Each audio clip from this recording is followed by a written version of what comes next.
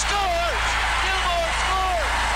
With 1:03 left. Off the glass, the left corner to Aginla. Aginla to the left circle. Passing to Yell. A shot. Save made by Yell. Aginla. Rebound. Another shot. They score! The Flames win it! Yeah, baby! They score! And the sea of red erupts. Flames Talk starts now on Sportsnet 960 The Fan. Here's Pat Steinberg and Aaron Vickers. All right, happy Friday. We are underway on this Friday, February 23rd. The last Friday of February is here with Vickers of NHL.com. My name is Pat Steinberg. Welcome to this hour of Flames Talk and welcome to the Sports Drive. Brought to you by Calgary Lock and Safe. Simplify your life with a security ecosystem. Go to CalgaryLockandSafe.com to request a security audit and get a tailored solution. Hello, Vicks. Hello, Patty. Happy Friday, pal. You too? This hour of Flames Talk on Apple, Spotify, Google, Amazon, or wherever you get your podcasts. Let's go inside hockey for Calgary Co-op. It's that time to stock up for the celebrations that matter with ingredients that help make memories. Visit Calgary Co-op, where life's in store. And Saturday's Battle of Alberta all of a sudden shapes up rather interestingly. Hey, Flames have won 2 in a row, both against some of the top teams in the league. Beat the Jets on Monday, the Bruins on Thursday. And I think I dare say it's reeled some fans back in. It's I don't think that it has swayed the staunch rebuild crowd or the staunch trade player X, player Y crowd. But I do think that for some, and this is by no means a criticism, but for some who have been, kind of riding the highs and lows, I think last 2 games have probably reeled some people back in, saying, man, when these guys play well, they look really good and they can go toe-to-toe with some of the best teams in the NHL. So what's it going to do for some?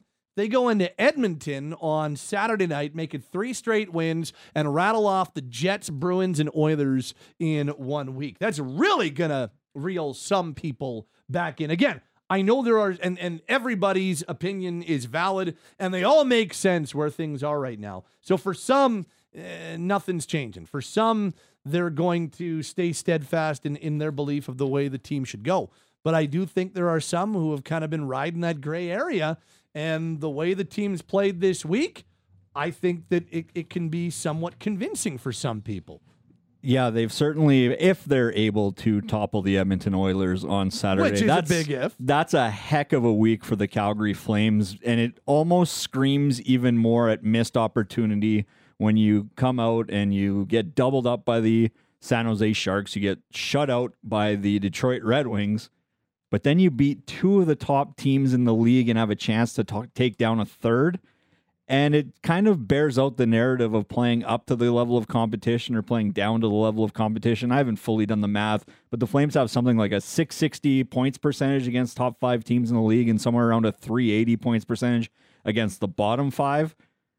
Just scrap that. Put that all aside. It might just be convenient narrative. There might be something to it. Regardless, doesn't matter when it comes to the Battle of Alberta because that's just a different level in terms of who the opposition is, what you're able to kind of put on the ice in terms of the emotion level and all that. And it does tee up a very interesting end to a very strong week for the Calgary Flames. And honestly, text lines open at 960. Curious as to, again, as we're approaching the final quarter of the season, we're into the final third of the season. Hey, I'm curious as to how you're riding the roller coaster. If you're riding the roller coaster or if you are pretty set on your beliefs in terms of what this team should do, what this team needs to do. Again, another good week that I think has the potential to reel some people back in on the hope scale. And honestly, would it surprise anybody with the way things have gone if the Flames win into Edmonton and beat the Oilers on Saturday night? And I say that because, no word of a lie, I have the text to prove it. I was texting with Megan Mickelson. We were getting set for the Winnipeg game on Monday, and on the Sunday we were just doing some prep, and I just texted her. I said, guarantee you they beat the Jets, Bruins, and Oilers and win 3 in a row this week. I have the text to prove it, and not because I had some inkling or some premonition, but because it's just the way things have gone of late. Middle of the road or bottom of the barrel teams, those are the nights they seem to have issues. This group's got no issue getting up for good teams, as they showed again against Boston. Now, this game against the Bruins on Thursday was a whole lot more competitive than the last one. They definitely needed Jacob Markstrom to put forward a Vezina Trophy caliber type game for them to get out of there with 2 points, to get out of overtime with the win. They needed Jacob Markstrom far more than they did against Boston, in Boston, but again, they went toe-to-toe with one of the best teams in the NHL for the second time in a month. And sometimes you need your best players to be your best players. Well, who had the overtime goal? Nazem Kadri, your leading scorer, who made 3 saves on grade A chances in overtime and got bailed out a little bit by a post on a 4th attempt. Jacob Markstrom, your undisputed MVP of the season to this point so far. So when the game was on the line, you had your 2 best players giving you exactly what you needed out of them. And even through the course of 60 minutes, the Calgary Flames just played a really strong game. Wasn't like 16, 17 days ago when you caught the Boston Bruins in Boston coming out of the All-Star break a little bit in vacation mode. They were ready for it regardless of the fact that it was the second of back-to-back games for them. That was a highly competitive game.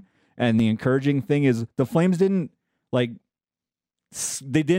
the Boston Bruins, in my opinion. Markstrom played very he was great. Outstanding for sure. But it wasn't like the 5 guys at any given time on the ice in front of them were absolute just swimming the entire game. Like the Calgary Flames put forth a competitive effort. And yes, sometimes you need your goalie to be your best player, and he was. But that was a team effort as well, in my opinion.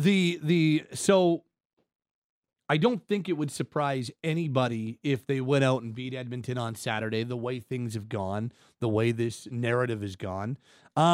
And I wonder what that does for the belief inside that room that we know is already strong. Like they believe that they should be a playoff team. They believe that they're still in this thing. And despite the fact that some on the outside don't believe that, or some on the outside are resigned to them being a non-playoff team this year, which they still could very well be. I mean, their chances of making the playoffs from a statistical standpoint are still lower than other teams in this conversation. But the Flames fully believe they're in this. They fully believe in their ability to go out and beat good teams. I asked Blake Coleman after an optional practice on Friday morning, what a win over the Oilers would do to already some strong belief right now.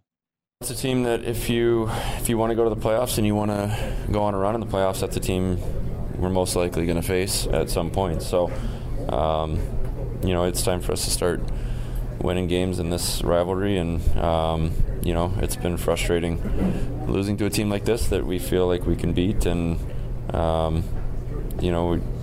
tight game last time here in this building, but came up short, and like I said, we got to find ways to beat this team, and if we want to go anywhere meaningful, then this is the team we got to get by. See, Blake Coleman's talking about meeting the Oilers in the playoffs. Blake Coleman's talking about if we want to go on a deep run, we got to beat that's where the Flames mindset is right now. Whether that's where your mindset is or not, this is not window dressing. This is not smoke being blown. The Flames are dialed on this playoff race. The Flames fully believe they'll be playing past mid-April. All of these things. And so I'm really interested to see. I mean, the Oilers are on the second half of a back-to-back. Oilers play Friday night, the rare home back-to-back. They play Friday against the Wild, then Saturday against the Flames. So I guess Calgary's got an opportunity to catch him-ish on a back-to-back. It's a little less problematic. Less taxing. Zero travel on that back-to-back. Still strange.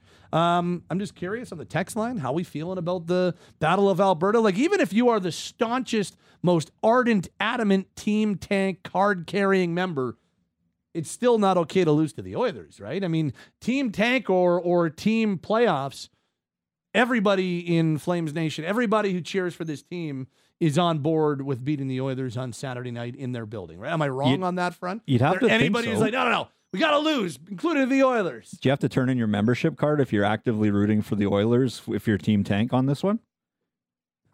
I feel like it's close. I feel like there's some sort of... you can be less sad. You can be less sad if the Flames lose, but I don't think you can cheer for them to lose to the Edmonton Oilers. One of our Oilers. Cochrane listeners, and I don't remember if it's Matt or Dan. I'm pretty sure it's Dan and Cochrane, who keeps on saying, enjoy the wins, embrace the losses. It's not a bad way to go about it. Like, with where they are right now, maybe the losses do sting a little. I mean, I don't think to the Oilers, but, a loss to like LA on Tuesday or something like that, or had they lost to Boston in overtime on Thursday, maybe it just stings a little less because you know that, this team might be going in a direction that leads them down a non-playoff road if they do trade a number of different people. On the other hand, it's always fun. That was a hell of an overtime. That would have been an awesome game to be right smack dab in the middle of rooting for your home team. So I like that. If you truly are of the mindset that they need to rebuild right now, enjoy the wins, embrace the losses. I don't mind that at all. It's a no-lose situation on Saturday against the Edmonton Oilers, in a sense. Now, if you're a Flames fan and you have some Oilers buddies, perhaps you'll hear it a little bit, but at the same time, again, if your team tank, maybe coming away from the Edmonton game with no points, maybe you're a little less disappointed. But again, to put it back on the table, you can't actively cheer for the Edmonton Oilers against the Calgary Flames if you're a Flames fan. I feel like that's a faux pas. Yeah, I think so too. And I think that most people enjoy watching them beat the Oilers. Yes. It's been another interesting week. It's so predictable that they went out and have had two really solid games against two really good teams. And now they've got another really good team, the hottest team in the NHL since whenever it was, November. Basically since Knobloch's taken over, the hottest team in the NHL, best team in the NHL. So that would be 3 quality wins if the Flames... Would it change? Okay, here's my question to you. Would it change your opinion of what they should do if they go out and beat the Oilers? No, not at all. Okay, they good. they can run the table till March 8th for all I care, and they still shouldn't divert from the plan of trying to maximize returns for your unrestricted free agents, because I just don't see the scenario where this team goes on a deep run and you can't keep these pending unrestricted free agents. Craig Conroy vowed when he took the job that he wasn't going to be in this situation that they were in with Johnny Gaudreau a couple seasons ago. I don't think you can divert from that path whatsoever, regardless of what happens between now and March 8, whether it's wins against the Edmonton Oilers on Saturday, next week against the Los Angeles Kings, so on and so forth. Yeah. For me, absolutely nothing changes. Okay, text line 960-960. Sam says, fully aboard on beating the Oilers. Regardless of my thinking they're not a playoff team, I would say play Vladar and not Markstrom due to Markstrom's record in playoffs and regular season against the Oilers has been atrocious. I would be going right back to Jacob Markstrom with the groove he's in right now. No questions asked. This says they will be a playoff team as long as they don't trade number 25. More on that later. This says, what does team tank even mean? They aren't going to get a top 8 pick no matter what they do. This from Jeff, who says, I think the Flames need to trade Tanev and Hanifin by the deadline, but I'm still hoping they grab a wild card spot, keep Markstrom. He can be moved in the summer, maximize returns with the pending UFAs, and still go for gold. I'd love to see this team get into the playoffs. Awesome coverage as always. Thank you, Jeff.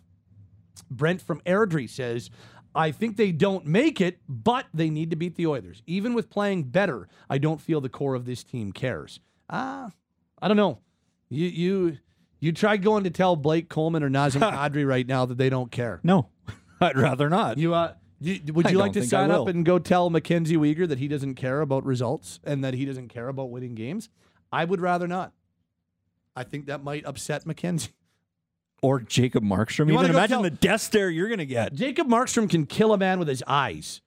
He is fully. He hasn't. I've seen him come close a couple times. He's never done it before, but I am fully convinced that he is fully capable of killing a human with his eyes. He's looked into the soul of a few media members this year and last. He has indeed, and he's got restraint. Yes, but if he wanted to, those eyes take your soul. You would leave the earth like that. You want to go tell Jacob Markstrom that he doesn't care? No, I don't. Nope, not at all. Not even a little bit. I'm scared thinking about it. Me too. This reads, I want a high pick far more than going to the playoffs to get their asses handed to them. However, it's the Oilers. Team Tank takes a back seat to the BOA. Got to beat the Oilers. This says, I'm team play good and show some effort. Let the chips fall and use good asset management with the UFAs. That's where they're going. They're going to properly manage their assets, and they're going to let the chips fall where they may. And you know what? Which we're going to get to in just a second. Jacob Markstrom falls under proper asset management. I believe that if they get a trade offer that is too good to refuse, they will go forward with it. If New Jersey steps up to the plate in such a way, if they came up with a medium-sized baseball bat and now they step up with an oversized cartoon baseball bat and say, okay, we're ready to swing for this. Well, I think Craig Conroy would make that deal because that would be proper asset management. You know what else is proper asset management? Not trading Jacob Markstrom for less than he's worth. So that plays into it as well. This says, no, they'll follow up that great win Thursday with a stinker versus Edmonton because that's all they've done the last 2 years. This from Brad in Northwest Calgary. Team tank or not, it's never okay to lose to the Oilers. This reads, Pat, can we pretend they play the Boston Bruins for the rest of the season so they can beat every team out there? What else we got here at 960? Brad in Calgary says, can you please ease my mind and tell me Conroy would never make deals with division or provincial rivals? Keep seeing terrible trade rumors, and it boggles my mind that people think this would happen. Well, I mean, 2 of his trades have been made with like their number 2 rival, division Vancouver opponent, yeah, Canucks, yeah, including the arguably home run the return from Lindholm, and arguably the top forward that was going to be available on the trade market leading into the deadline went to, as you mentioned, their second biggest rival, who is also within the Pacific Division. So, no, I'm of the opinion that for a pending unrestricted free agent, you just take the biggest return offered to you, regardless of what team it's from. Yeah. This from Johnny and Millrise. It's Patrick. He just got life insurance. Then he says, tanking's not a viable option for this team or Canadian teams outside of Toronto and Montreal. Top-tier players do not want to stay in Canada. Trading top-tier players won't get you the high picks you think.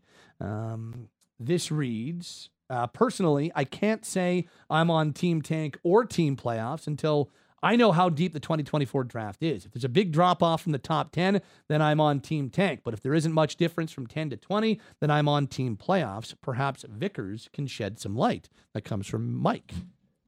Vickers, dare you? Would you like to shed some light on this issue? This is going to be the stupidest thing I've said on radio, and I've said some very stupid things, so buckle up. I really like the top middle of the 10 to 20 range, and then from about 16 onward, I'm not really as sold. So, whoa, wait, you like the guys 10 to 15 more than you like 15 to 20? Yeah, I do, and I think that there's a drop-off somewhere around 15 or 16, so it really depends on where you fall in that range for me. This says, not sure why people are anxious to trade Markstrom either now or in the summer. Do people not remember the post-Kiprasov years? I'd say re-sign him if possible. The young guys need to win now and then. Wes and Bowden says, do you think this team will be strong enough to make the playoffs, trading the entire second pairing, exposing the weaker defense, even with Markstrom playing at the top of his game? Well, I would argue, and this is no knock on Anderson and Weegar, but I would argue that Hanifin Tanev has been their top pairing. Analytically, they have been. Minutes-wise, they kind of have 1-4 versus 2-3. Yeah, I mean, they really have 2 top pairings, which is good. That is one of the strengths of this team. I don't even look at Hanifin Tanev. It's a 1A, 1B situation or 1A, 1A. Like, honestly, I don't see any separation between Tanev, Hanifin, and Anderson Weegar. But that's a fair question. We asked Kevin Woodley that question on Thursday. Like, is Jacob alone, not alone, but is Jacob the type of goalie that will still be able to keep the Flames in the fight if they trade away both those guys, which we are anticipating they're going to? It's going to be a tough ask, but I think he's the way he's playing this year, he's the type of goalie that I think can keep them more competitive than maybe you would think otherwise. Well, what's going to happen is the Calgary Flames are going to give up more high danger chances if and when those 2 are traded. That's just going to be a fact because you're replacing them with players that aren't at the level that Hanifin and Tanev are. As you mentioned, we're arguing whether or not they're the number 1 pairing, and at worst, they're 1B. Jacob Markstrom is in the 99th percentile among NHL goalies in high danger save percentage. But at what point does volume win out over the quality of the saves? Like, he's already patched up a little bit of a hole in the dam, if you will, in terms of when the Flames give up a high danger chance.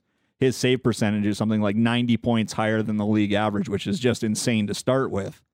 but then all of a sudden you're giving up maybe 20 or 25% more high danger chances, and that's just a ballpark number I'm pulling out of thin air just based on the pairing of Tanev and Hanifin to what might be the replacement pair coming into the lineup. At some point, the volume will overwhelm, I think, Markstrom, but at the same time, he's the best at it to this point in the season. Sarah in YYC says, Pat, the Flames always need to beat the Oilers and Leafs, period. And finally from Mike in Lake Mackenzie, people should take a step... Lake Mackenzie, that makes me laugh. People should take a step back and just enjoy the exciting hockey that's occurred with these young kids. Text line's open at 960-960. It's Steinberg Vickers on Flames Talk. Let's move to Jacob Markstrom because the discourse is not quieting down after the performance he had against Boston. Save the Detroit game when he was it San Jose or Detroit? When he was Detroit. Save the Detroit game when he got yanked. Jacob Markstrom has had himself another outstanding week. He came in and played well against Winnipeg, shut the door on them after 3-1, was dynamite. I mean, yes, I know he made the gaffe that led to the 1-1 goal, which we'll get to later on the round table, but Jacob Markstrom, full disclosure, you got to put the 3 stars in. So I have the privilege of selecting the 3 stars in home games most nights, and we have a little group chat with the PR guys, with the game production staff, and with some of the game night volunteers. And so for an overtime game, I send 2 sets of stars. If the Bruins win or if the Flames win. And at the time, Markstrom was fringe on one of my stars lists, but I'm like, well, Shillington scored twice. I mean, that'd be cool for him to be a star. Coyle's got 2 goals. And I thought Nazem Kadri was the best player on the ice, bar none, no questions asked. So my if the Flames win was 1 Kadri, 2 Coyle, 3 Shillington. But as overtime's going on, it's like too late. These are in because you don't want to like make a change and then a goal happens 10 seconds later and then everything's all messed up. And then, certain people and certain intimidating people are upset at you. And so you're like, okay, let's just keep him as is. So that's why Jacob Markstrom was not a star, but he very well could or should have been a star in the game because he was that good. And so that game was another reminder of how important Jacob Markstrom is to this team's success. As Kevin Woodley told us, I mean, if you are relying on Vezina Trophy caliber goaltending most nights, like the Flames have gotten from Jacob Markstrom, probably paint somewhat of a picture in terms of the overall group, which just goes back to Jacob Markstrom is this team's MVP. Depending on what Statleets or Money Puck or Natural Stat Trick or Evolving Hockey, all of them have their own goals above expected metric, and Jacob Markstrom is top 1 to 4 in any one of those sites. They all calculated a little bit differently, but his goal saved above expected is ridiculous this year. So it kind of the same reason is giving 2 drastically opinions, right? Jacob Markstrom being an elite MVP goalie this year has one set of Flames fans saying, we need to trade him now. He's our MVP and he'll never be higher. Will never be higher. And we can't have this guy, keeping us from a high draft pick. There is that school of thought, which I understand. And then there is the equally valid school of thought that says, this guy is our MVP. What are we thinking? How can we trade him? This guy is going to be the only reason we stay competitive. Very valid as well. And the reasons why these opinions are being made stems from the same genesis, is that the dude, again, just put together another gem of a performance against Boston. Yeah, and I understand both arguments. Again, he's costing the Flames positioning in the standings by helping them win, and he's keeping them in the chase for one of the wild card spots because he's helping them win. The issue for either side, issue isn't the right way to go about it, but the discourse at the end of the day is Jacob Markstrom is helping this team win, whether it's too much from one side or only hope is that he keeps it up for the other side. I get it from both angles. For me, I think there's a value in keeping him around even beyond this season.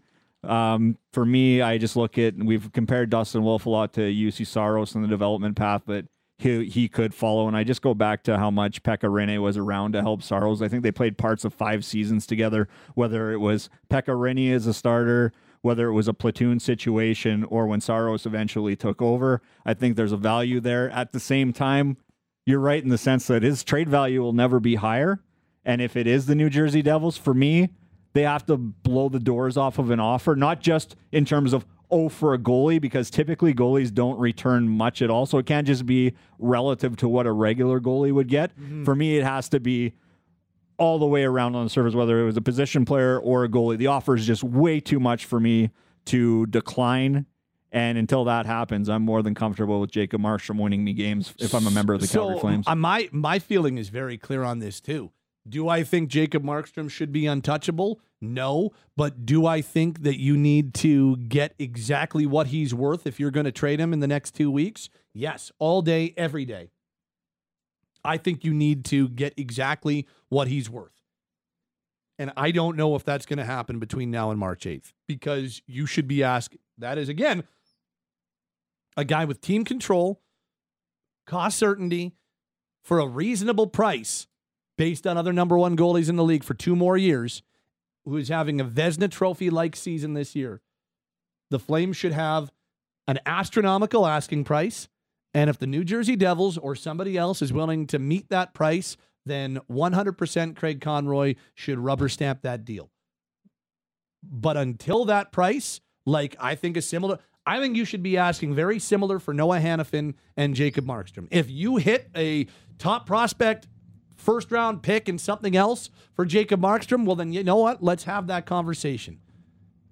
If he's willing to waive his no-move clause, all that. Right, he does have a little say. Otherwise, I don't think it makes one iota of sense, because that also is poor asset management to trade a guy having this good a season for less than what he's worth. It's funny you mentioned Noah Hannafin, because I was just going to roll it back in my head and go, who's more important to the Calgary Flames this season? Is it Jacob Markstrom or was it Elias Lindholm?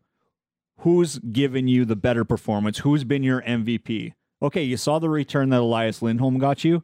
Now factor in Markstrom's under contract for 2 more seasons. Vancouver might just have Elias Lindholm for the duration of this season, and then that's it. So the team acquiring Markstrom gets 2 more bonus years on top of this for a player that is more valuable to the Flames at the moment, who's turning in a better performance. Now, having said that, that's not necessarily how the goalie market works. And again, I can't recall necessarily the last time a star goalie of Markstrom's caliber moved in and around the trade deadline. But goalies typically aren't going to return a conditional first-round pick, 2 prospects, another pick, so on and so forth. Andrei Kuzmenko, that's not necessarily what a goalie is going to fetch. But if I'm the Calgary Flames going, you want my MVP, my best player who's under contract for additional term, and you're going to give me less? I might hesitate a little bit. I won't lie. We get it. Goalie mark, you're willing to pay less for a goalie. Cool. We're not going to trade him. And I think it's a different conversation come the summertime when we have a different idea or a better idea of what the team is going to look like going forward. But yeah, it's I just, unless you're going to hit a straight up home run before the deadline, I wouldn't do it. In the summertime, I think, and this is where I push back on, well, we got to keep the keep Markstrom crew is valid, but you also, I think, have to take into account what he wants.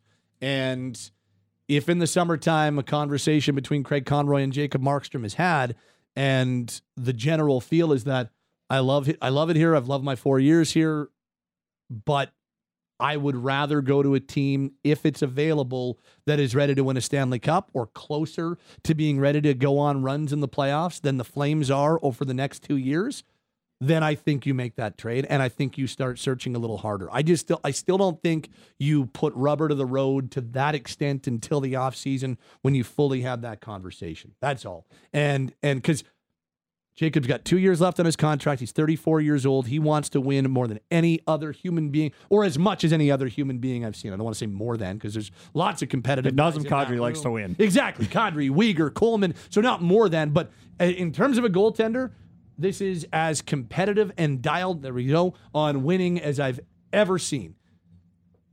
I do not believe Jacob would have if he had the choice and there were a spot that was going to be closer to winning a Stanley Cup than the Flames will be over the next couple of seasons, I think he would prefer the former if that exists.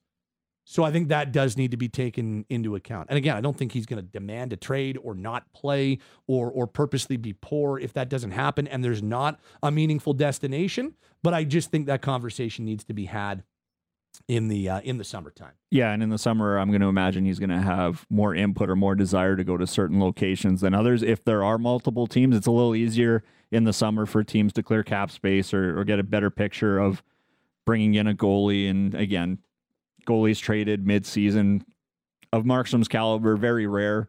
And we've talked to Kevin Woodley about the period of adjustment required for a goalie because it is different in different systems with different defensemen that you're not familiar with. That just gives more run time for a goalie to get used. At the same time, if you trade for him now, in theory, you could have 3 playoff runs with Markstrom versus 2. He's Aaron Vickers. My name is Pat Steinberg. This hour of Flames Talk is underway. That's your look inside hockey for Calgary Co-op. Flames fans, meet Cal and Gary, top products curated for Calgarians, and we mean every single one of you. Only available at Calgary Co-op. Visit them today. Talking your team right now. Flames Talk is on Sportsnet 960 The Fan. As this hour rolls on, it's a Friday with Steinberg and Vickers. Want to keep the Jacob Markstrom conversation going, but on a different wavelength and a slightly different line of conversation when it comes to Jacob Markstrom. Welcome back. It's time for the Daily Flames Roundtable, brought to you by Mercedes-Benz Country Hills. The fastest growing segment of vehicles they sell is electric. Informed buyers are coming to see. Perhaps you should discover why. Minutes from the Calgary airport. And Derek Wills, voice of the Flames, joins us now to complete our Daily Flames Roundtable.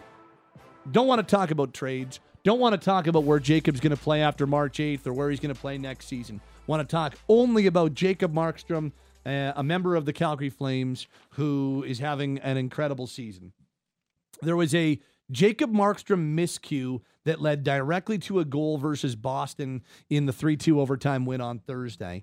And I got, 5 to 7 to 10 texts on the Flames Talk postgame show discussing how Jacob needs to stay in his crease. They need to Velcro him to his crease. They need to make sure he doesn't go out and roam and all those types of things. I have a very strong opinion on this particular topic when it comes to Jacob and his puck-playing ability. But do we have any issue with how Jacob Markstrom plays the puck, or do we have any issue with his decision-making and him being a frequent puck handler?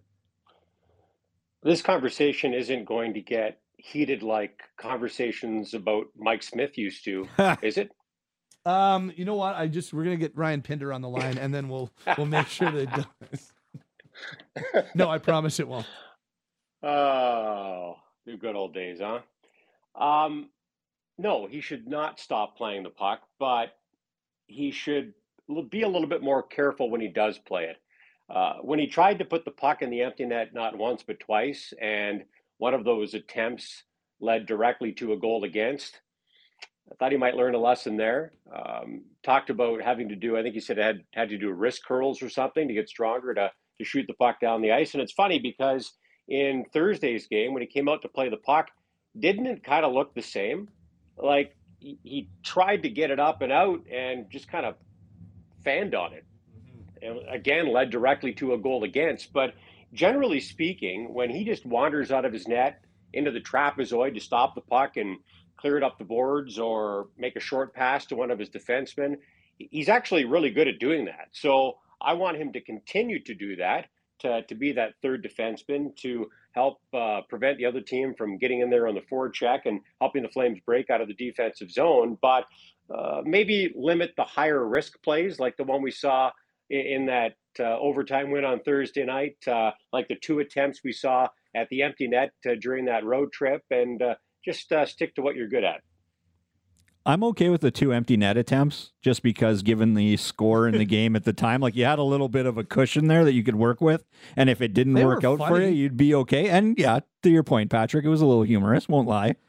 Not so much a fan of the Charlie Coyle pickoff one from the Boston Bruins game on Thursday night. I think that he needs to set more of an intention in his mind and maybe just have a quick look, to your left or your right, and see that, you know what, if you just play it off the boards back in the neutral zone, if it's a turnover, that's fine, because you're going to have one guy that's offside, and you're going to have at least 3 or 4 Flames teammates back at that point by the time you turn it over. But for me, I'm okay with him playing the puck, because as you say, Willsy, when he keeps it simple and when he has a direct play in mind, whether it's just going over to one defenseman or the other for a quick breakout, it's seamless most of the time. It's when he gets a little adventurous for me that I kind of like, oh, if you could just dial that back a little bit, I'd be more okay with it. But at the end of the day, like in terms of sample size, and I know, I imagine this conversation came up last year against the Montreal Canadiens when he really ventured out of his net and really didn't have an intention and ended up just sprawling instead, trying to take the puck away. But I'm okay with the risk reward as long as he's setting an intention with what he's trying to do, instead of kind of not even sure exactly what he was doing on the Charlie Coyle one, other than trying to put it 15 feet over everybody's head. Guys, I honestly had zero problem with the Coyle. And yes, in a bubble, you have a problem with it because he made the wrong last-second decision putting it up the middle, and it ended up in the back of the Flames net. Like, yes, it was the wrong decision, but when I look at this as a bigger picture thing, I don't want Jacob Markstrom to change a single thing about how he handles the puck. And the reason I say that is because I'm not talking about the two of you, but I just think overall, I don't know if there is enough appreciation as to how high level that part of his game is. Well, ask his defenseman. You talk to his D-men, you talk to Jason LaBarbera or Jordan Sigalet. Jacob Markstrom is one of the top 1, 2, or 3 puck handling defensemen in the NHL. And he would probably be decent for a defenseman. For one of the top 2 or 3 puck handling goaltenders in the National Hockey League. And Willsy, to your point about Mike Smith was very gifted at it, but made poor decisions way too often. How many times does Jacob Markstrom in the course of a season, compared to the good decisions, really make one that ends up costing the Flames dearly?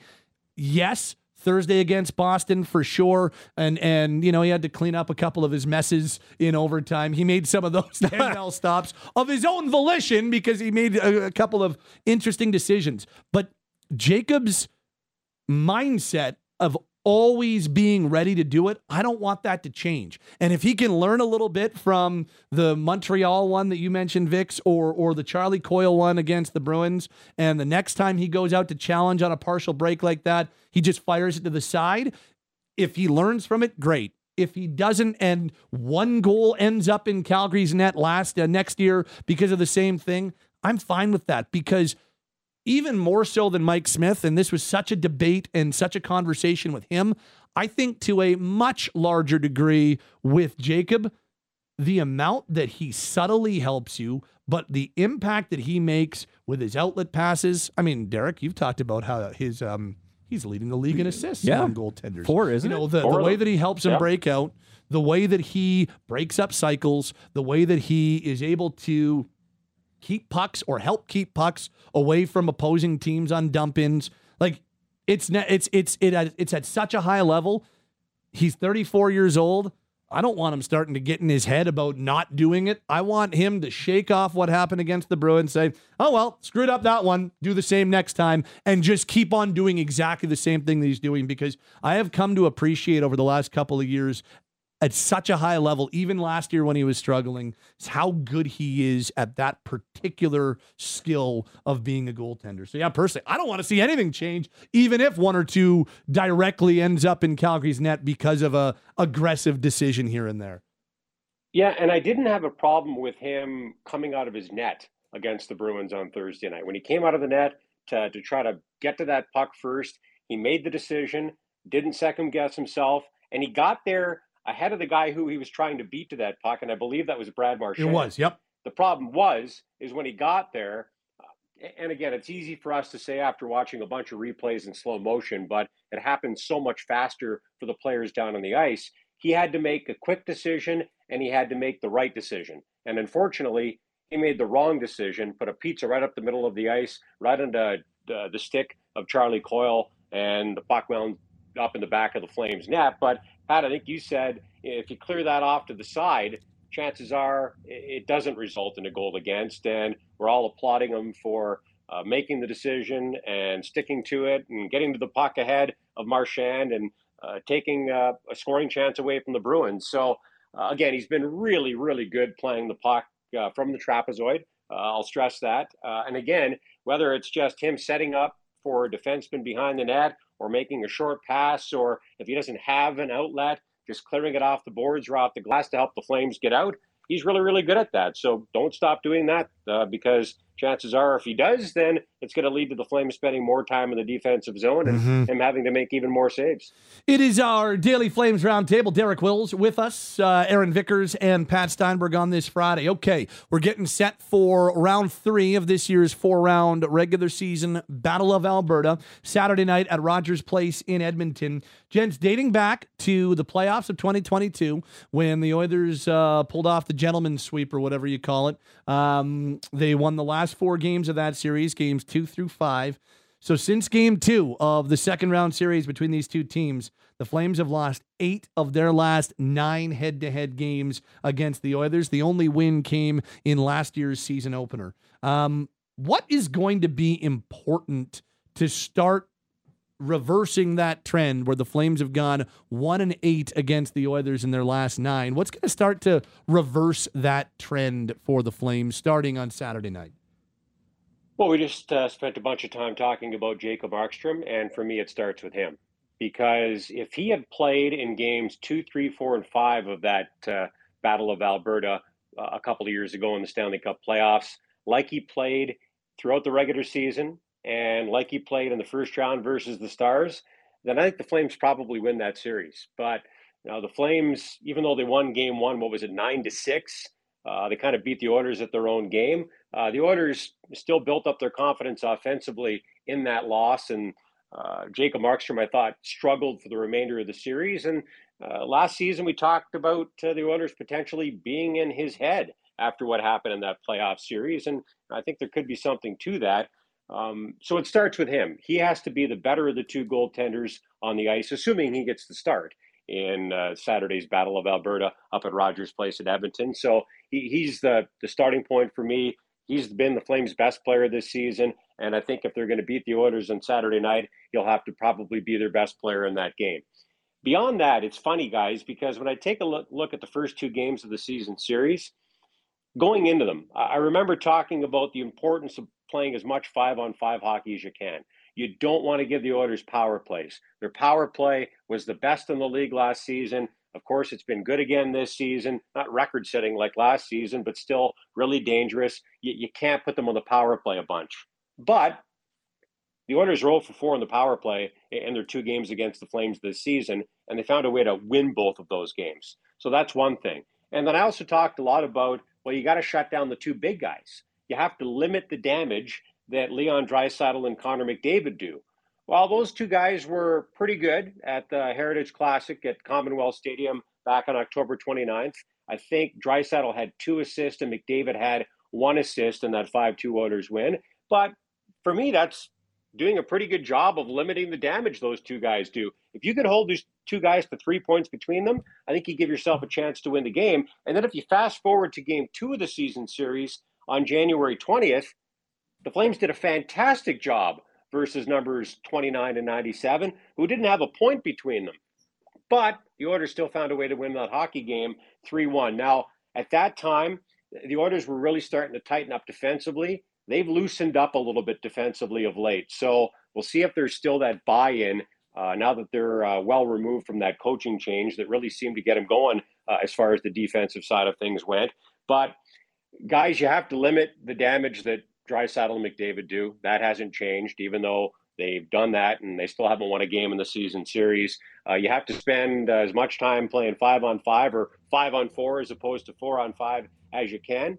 And then I think you have to beat the Oilers with your depth. Roll 4 lines, roll 3 pairings, have the better of the 2 goaltenders. That's the recipe for success for me. But, hey, the Oilers are a good hockey team. So the Flames could step out of the ice at Rogers Place on Saturday night and play a good game and still lose that game. I thought they played a pretty good game when the two teams met at Scotiabank Saddledome back in January and still lost 3-1. So for me, those are the keys, and they really haven't changed for a number of years. Yeah, I'll echo the sentiment of having to beat them with their depth, and the Oilers are going to have the luxury of last change, so you're not always going to be able to automatically match Michael Backlund against Connor McDavid. Leon Draisaitl centering his own line, so you're going to need probably Nazem Kadri's group to do a really good number against them. At the same time, Ryan Huska doesn't have last change, so it's going to really fall on the Sharon Govich line and the Rooney line to match up well on top of that. And just to echo your point, if and when it is Markstrom as the starter, he's got to outplay Stuart Skinner, who hasn't had a great run post All-Star break. Are we not going to get Pickard on Saturday? I believe Pickard's going against Minnesota Friday night, which would leave, in theory, Skinner going Saturday. Skinner's got a .385 goals against average and an .871 save percentage since the All-Star break. Not ideal numbers, and we know at the start of the season they weren't getting goaltending. And by the way, you are correct. It is Pickard against the Wild on Friday night. Under Knobloch, pre-All-Star break, the Edmonton Oilers were second in the league in save percentage, but post-All-Star break, the Oilers have fallen back down to 30th. So if you can take advantage of some quote-unquote shaky goaltending of late from the Edmonton Oilers, and you have Jacob Markstrom firing on all cylinders like we've seen him this week against the Winnipeg Jets and the Boston Bruins, could shape up well for the Flames. Look, I mean, I actually don't... Honestly, guys, if they can play similarly to the way they played the last time they played the Oilers, I think that they... just fine. Like I didn't really, to your point, Wilsey, I didn't really have a problem at all in that 3-1 loss with Calgary's effort. It was just kind of like, well, the Oilers were just a little bit better, and they deserved that win. They held the Flames to 1 goal. They didn't really give up a whole lot, and they came away with the victory. I thought that was a night that Vladar started, so I'd be curious to see if, what Markstrom has coming off the game he just played against the Bruins. What do we see from Jacob if indeed he does get the start against the Oilers? And honestly, at some point, like that, if Jacob's going to stay a member of the Flames, the Oilers narrative is going to have to end eventually. That can't just continue to be something that we talk about and, well, you can't play him against the Oilers. Like that can't go on in perpetuity. So, I think that the blueprint that they had against them the last time out, pretty solid. And if you can come close to that, you give yourself a chance. And if you give yourself a chance, I think that a lot of people will be just fine with their chances, especially with how, some of the other things have gone here over the last little bit. Yeah, I guess another key for me would be don't show up for the game in the outfits that you did prior to the Heritage Classic. Those didn't work very well. Fun police. I'll never forget how my Twitter blew up after I posted a video of the guys coming in wearing those outfits. I decided to delete it because I was getting too much heat on that one, but don't do that. But the other thing is the Oilers, at least I think, they're a little bit deeper team now than they've been in quite some time. And I talked about how the Flames have done a pretty good job against Draisaitl and McDavid in the first couple of games of the season series, and the Oilers have still skated to 5-2 and 3-1 wins. Well, it's been kind of that second level of players that's really driven the bus for them in those two games. So Zach Hyman's been fantastic. It pains me to say it, but so has Evander Kane. And I think the Oilers are better at using their depth now than they've been in a long time, when in the past they had to rely on 2, 3, 4 guys to really carry the mail for them. So they're a little bit deeper team than they used to be. But I do think the Flames have an advantage in goal, and I do think they have an advantage when it comes to the schedule. It's pretty rare for a team to go to a city. The Flames flew to Edmonton today and be there to watch the other team play, whether that be, I'm sure the managers and coaches will actually be at Rogers Place for that game tonight, and I'm sure some of the players will watch it on television. So it's kind of rare to be in a city where your next opponent is playing and you're just sitting there watching them play and getting geared up for the game the next day. So try to take advantage of the fact that it's a quick turnaround and a back-to-back for the Oilers on Saturday night. But the Flames, again, I didn't mind them in that 3-1 loss at Scotiabank Saddledome back on January 20th. So if you bring that type of game to the ice and are a little bit more opportunistic, then I like their chances to win a third straight game on Saturday night. All right, Wilsey, have yourself a great weekend. Appreciate it as always. Okay, have a great weekend, everybody. He is Derek Wills. He's Aaron Vickers. My name is Pat Steinberg. That'll wrap us up on our Daily Flames Roundtable on this Friday. It's brought to you, as always, by Mercedes-Benz Country Hills. The fastest growing segment of vehicles they sell is electric. Informed buyers are coming to see. Perhaps you should discover why. Minutes from the Calgary airport. It is Steinberg and Vickers. As we start to wrap up this hour on Flames Talk, Aaron's on Twitter at AA Vickers, and this hour has been the Sports Drive, brought to you by Calgary Lock and Safe. Simplify your life with a security ecosystem. Go to calgarylockandsafe.com to request a security audit and get a tailored solution.